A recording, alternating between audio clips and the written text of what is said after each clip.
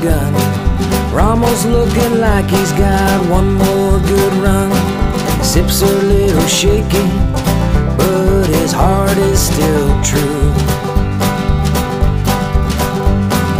Oh, how that dog loves hunting with me and you. Sporting Dog Adventures, run, boy, run. Everything you need is here under the sun. Hey, this is Jeff Fuller of Soggy Acres Retrievers and Sporting Dog Adventures TV. We have had a great run showing our love for dogs with our show, our podcast, our social media, and all of that is based on Soggy Acres Retrievers.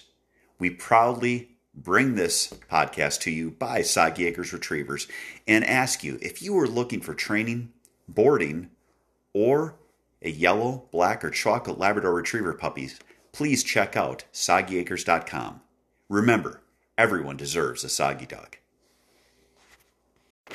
Welcome to the Sporting Dog Adventures podcast. I'm your host, Jeff Fuller, and I am on the state of Wisconsin's Duck Camp Eve.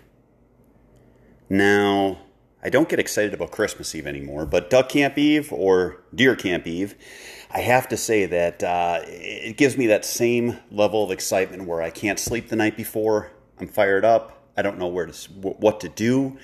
I don't know which present would be open, which would be what spot to go to, and my anticipation is at an all-time high. This year was a long year training dogs. Worked with my dogs relentlessly, got a bunch of client dogs ready to go, and now it is time to go out and take my own dogs out and really enjoy all the work that I did all year and enjoy the property that we've had. We've put in, between duck and deer, probably, I'd say 18 days of preparation, different work we've done on the properties. So it is definitely an excitement that I know everyone else gets when you look at it. This year's going to be some different challenges. We have had low water all year, but now we actually have had high water. The water, I would say, in the spots we normally hunt, one of our properties, it is about where it was last year. The other property, it is lower than last year. But the crazy thing for me is the property that is lower than last year had virtually zero water all year. And it is to the point where the cover or the greenery that has grown up is just amazing. The cattails and the grass that have grown in and made what were ponds and open areas solid green, but now with water in them, it's made it where it's going to be a challenge. I don't think it'll be as good as last year, but it's going to be fun to try just because the birds are going to have a lot more areas to hide.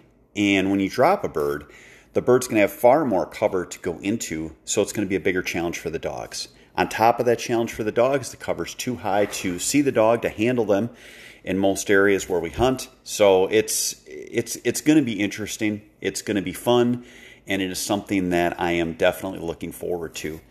I thought one of the things that we should talk about is taking your dog out on their first hunts. I'm sure there's a lot of people that have their dogs all excited, that have their dogs all fired up, and that are fired up themselves to hit the field. Remember, you're a handler, not a hunter. Don't take 5 guns out with you on a dog's first hunt. Let the dog have 1 or 2 guns. If you're handling the dog, I would not even take a gun with you. I would just make sure it is all about your dog so that you are putting everything you need to into the hunt, and you can watch the dog so you can build on your training, but also see where you're lacking for training that you can do still during the season and toward next year by where your dog struggles.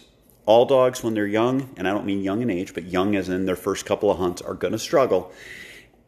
When they are out there working, don't yell hunt it up all the time. Let them hunt. They're out there. They are hunting. Let them figure things out. That's how we build their drive. That's how we build their perseverance. And that's how we make them seasoned hunting dogs, by not having them completely fall back to where they're only paying attention to what we say. You can sap a dog's drive by yelling hunted up to them when they're out hunting, because the dog will simply turn around and sit and do something called popping, which means that they're now waiting for you to tell them where to go after you have worked with them the entire time and you've put all of the training into them. You basically make it where they become reliant on you, and you don't want that in a hunting dog. You want them to be out there. You want them to be relentless. You want them to work. And a lot of that is just letting them hunt and letting them figure things out. So our first day, we're going to actually go back and hunt a spot that we did really good last year. It is a small private pond. It's going to be different because it had heavy coontail in it last year, and this year there is very, very little cover in it because it was dry to the point where there was hardly any water in it all year. Now there is some water in it. There's a few birds back, nothing like last year, but the water's going down again, so I figure we might as well hunt that spot first before it has zero water in it again. And then we are going to move on to some other spots that have different challenges for the year. We have probably half our hunts will be in an area, different property that has high water, or it's high water for historical, but about the same as last year. So I know where I can sit there. It'll be more predictable. Numbers in Wisconsin of teal is supposed to be pretty stable from last year. I know the wood duck population is way up. It's like 50% higher.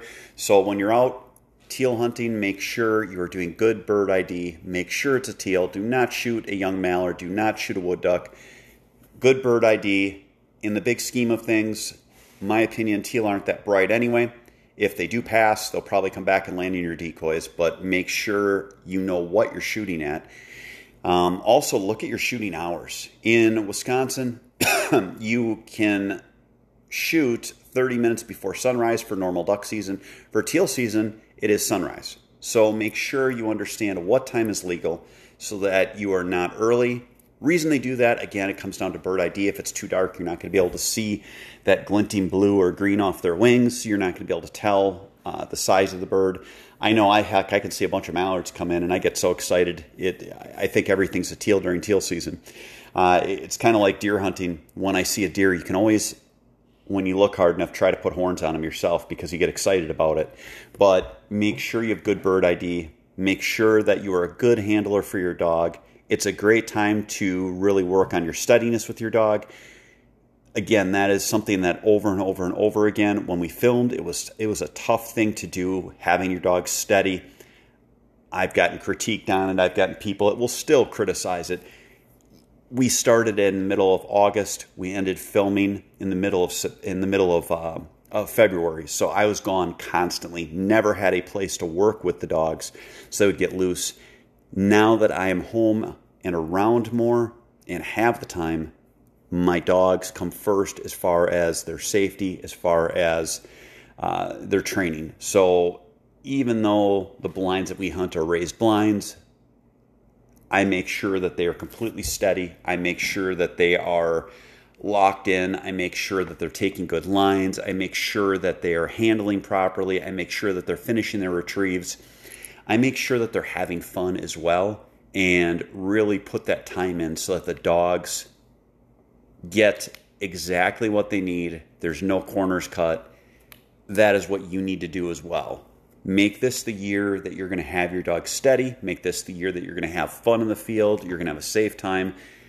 When you're going out on your first couple of hunts, if you're out with some friends, also realize now is the time to tell them, hey, you need to be safe with the dogs. You need to, if you're out upland hunting or if your dog breaks, not shoot over the dog.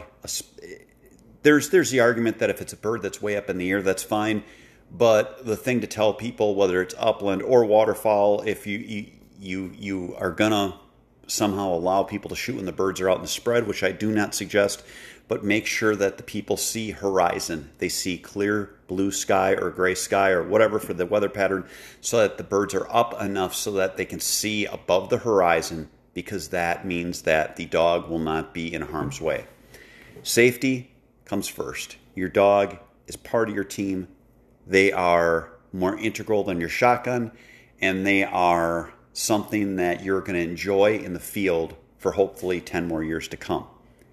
So next, we are going to go into a training tip on the next part of the show. And the training tip is a question I got from someone, and they sent me an email. So I won't say their name, but I thought I would go into it, and it was about their dog having trouble marking, and their dog also having trouble marking on a single and having perseverance, and their dog also having trouble lining up on a double. So we are going to come to that after this quick break, next on our training tip, after this. Jeff Fuller from Sporting Dog Adventures and Soggy Acres Retrievers. In our house, my wife hates having the plastic kennels and wire crates. We need them for the dogs because we have times when they need to be put somewhere, but she cannot stand the look. So we talked to DCT Kennels, and we now have a new partnership with them for a product that is a crate, but also a piece of furniture. If you want something that is practical as well as great looking, check out DCT Kennels. Jeff Fuller again from Soggy Acres Retrievers and Sporting Dog Adventures podcast. When you look at hunting, you need to have yourself prepared. Our good friends at Mech Outdoors have reloading supplies as well as great clay target machines to get you prepared so you have more success in the field. Don't get that dirty look from your dog. Check out Mech Outdoors. Welcome back to the show. The next part of our show is our training tip, and I got an email from a listener named Carissa, and Carissa said that her dog is having trouble on two things: single marks, and then having the dog go out on a second bird. So Carissa, I'm going to answer this, I guess as plainly as possible.